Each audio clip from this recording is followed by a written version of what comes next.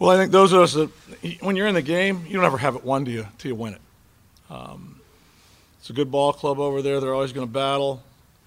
We didn't play well enough to win today. So I think you honestly self-evaluate. Did you do enough things to win the game? And unfortunately, with the free 90s we gave them, too many different opportunities late to extend innings, put base runners on. That's what cost us the game. It's a small sample size, but is it concerning to see the production against your bullpen like this? It's a really small sample size. Yeah, so we'll keep pushing them out there and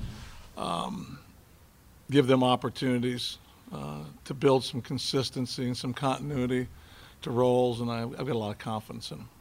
Was there a carryover of any kind as it related to Archer and what you saw from spring into this, what you saw from today, particularly with the slider? Well, I think there's some. There was a time there where he wouldn't let anybody play. I mean, we just swing and miss and some walks and some strikeouts. There wasn't a lot of contact. So he was fun to watch. Obviously, he was in it. He gave up 2 hits in the 5 innings he was out there.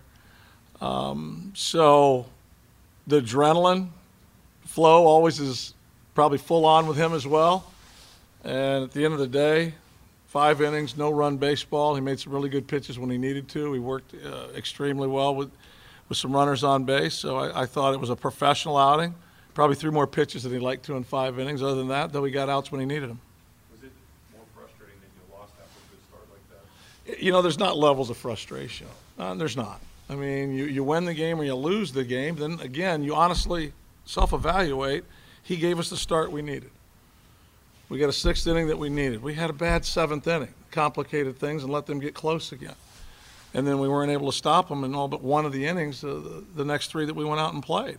And we were able to answer one time. You know, Moran gave us a big shot in the arm to put us back on top. So I think realistically, when you play the game and you don't play well enough to win, you know that, and you just move on from it.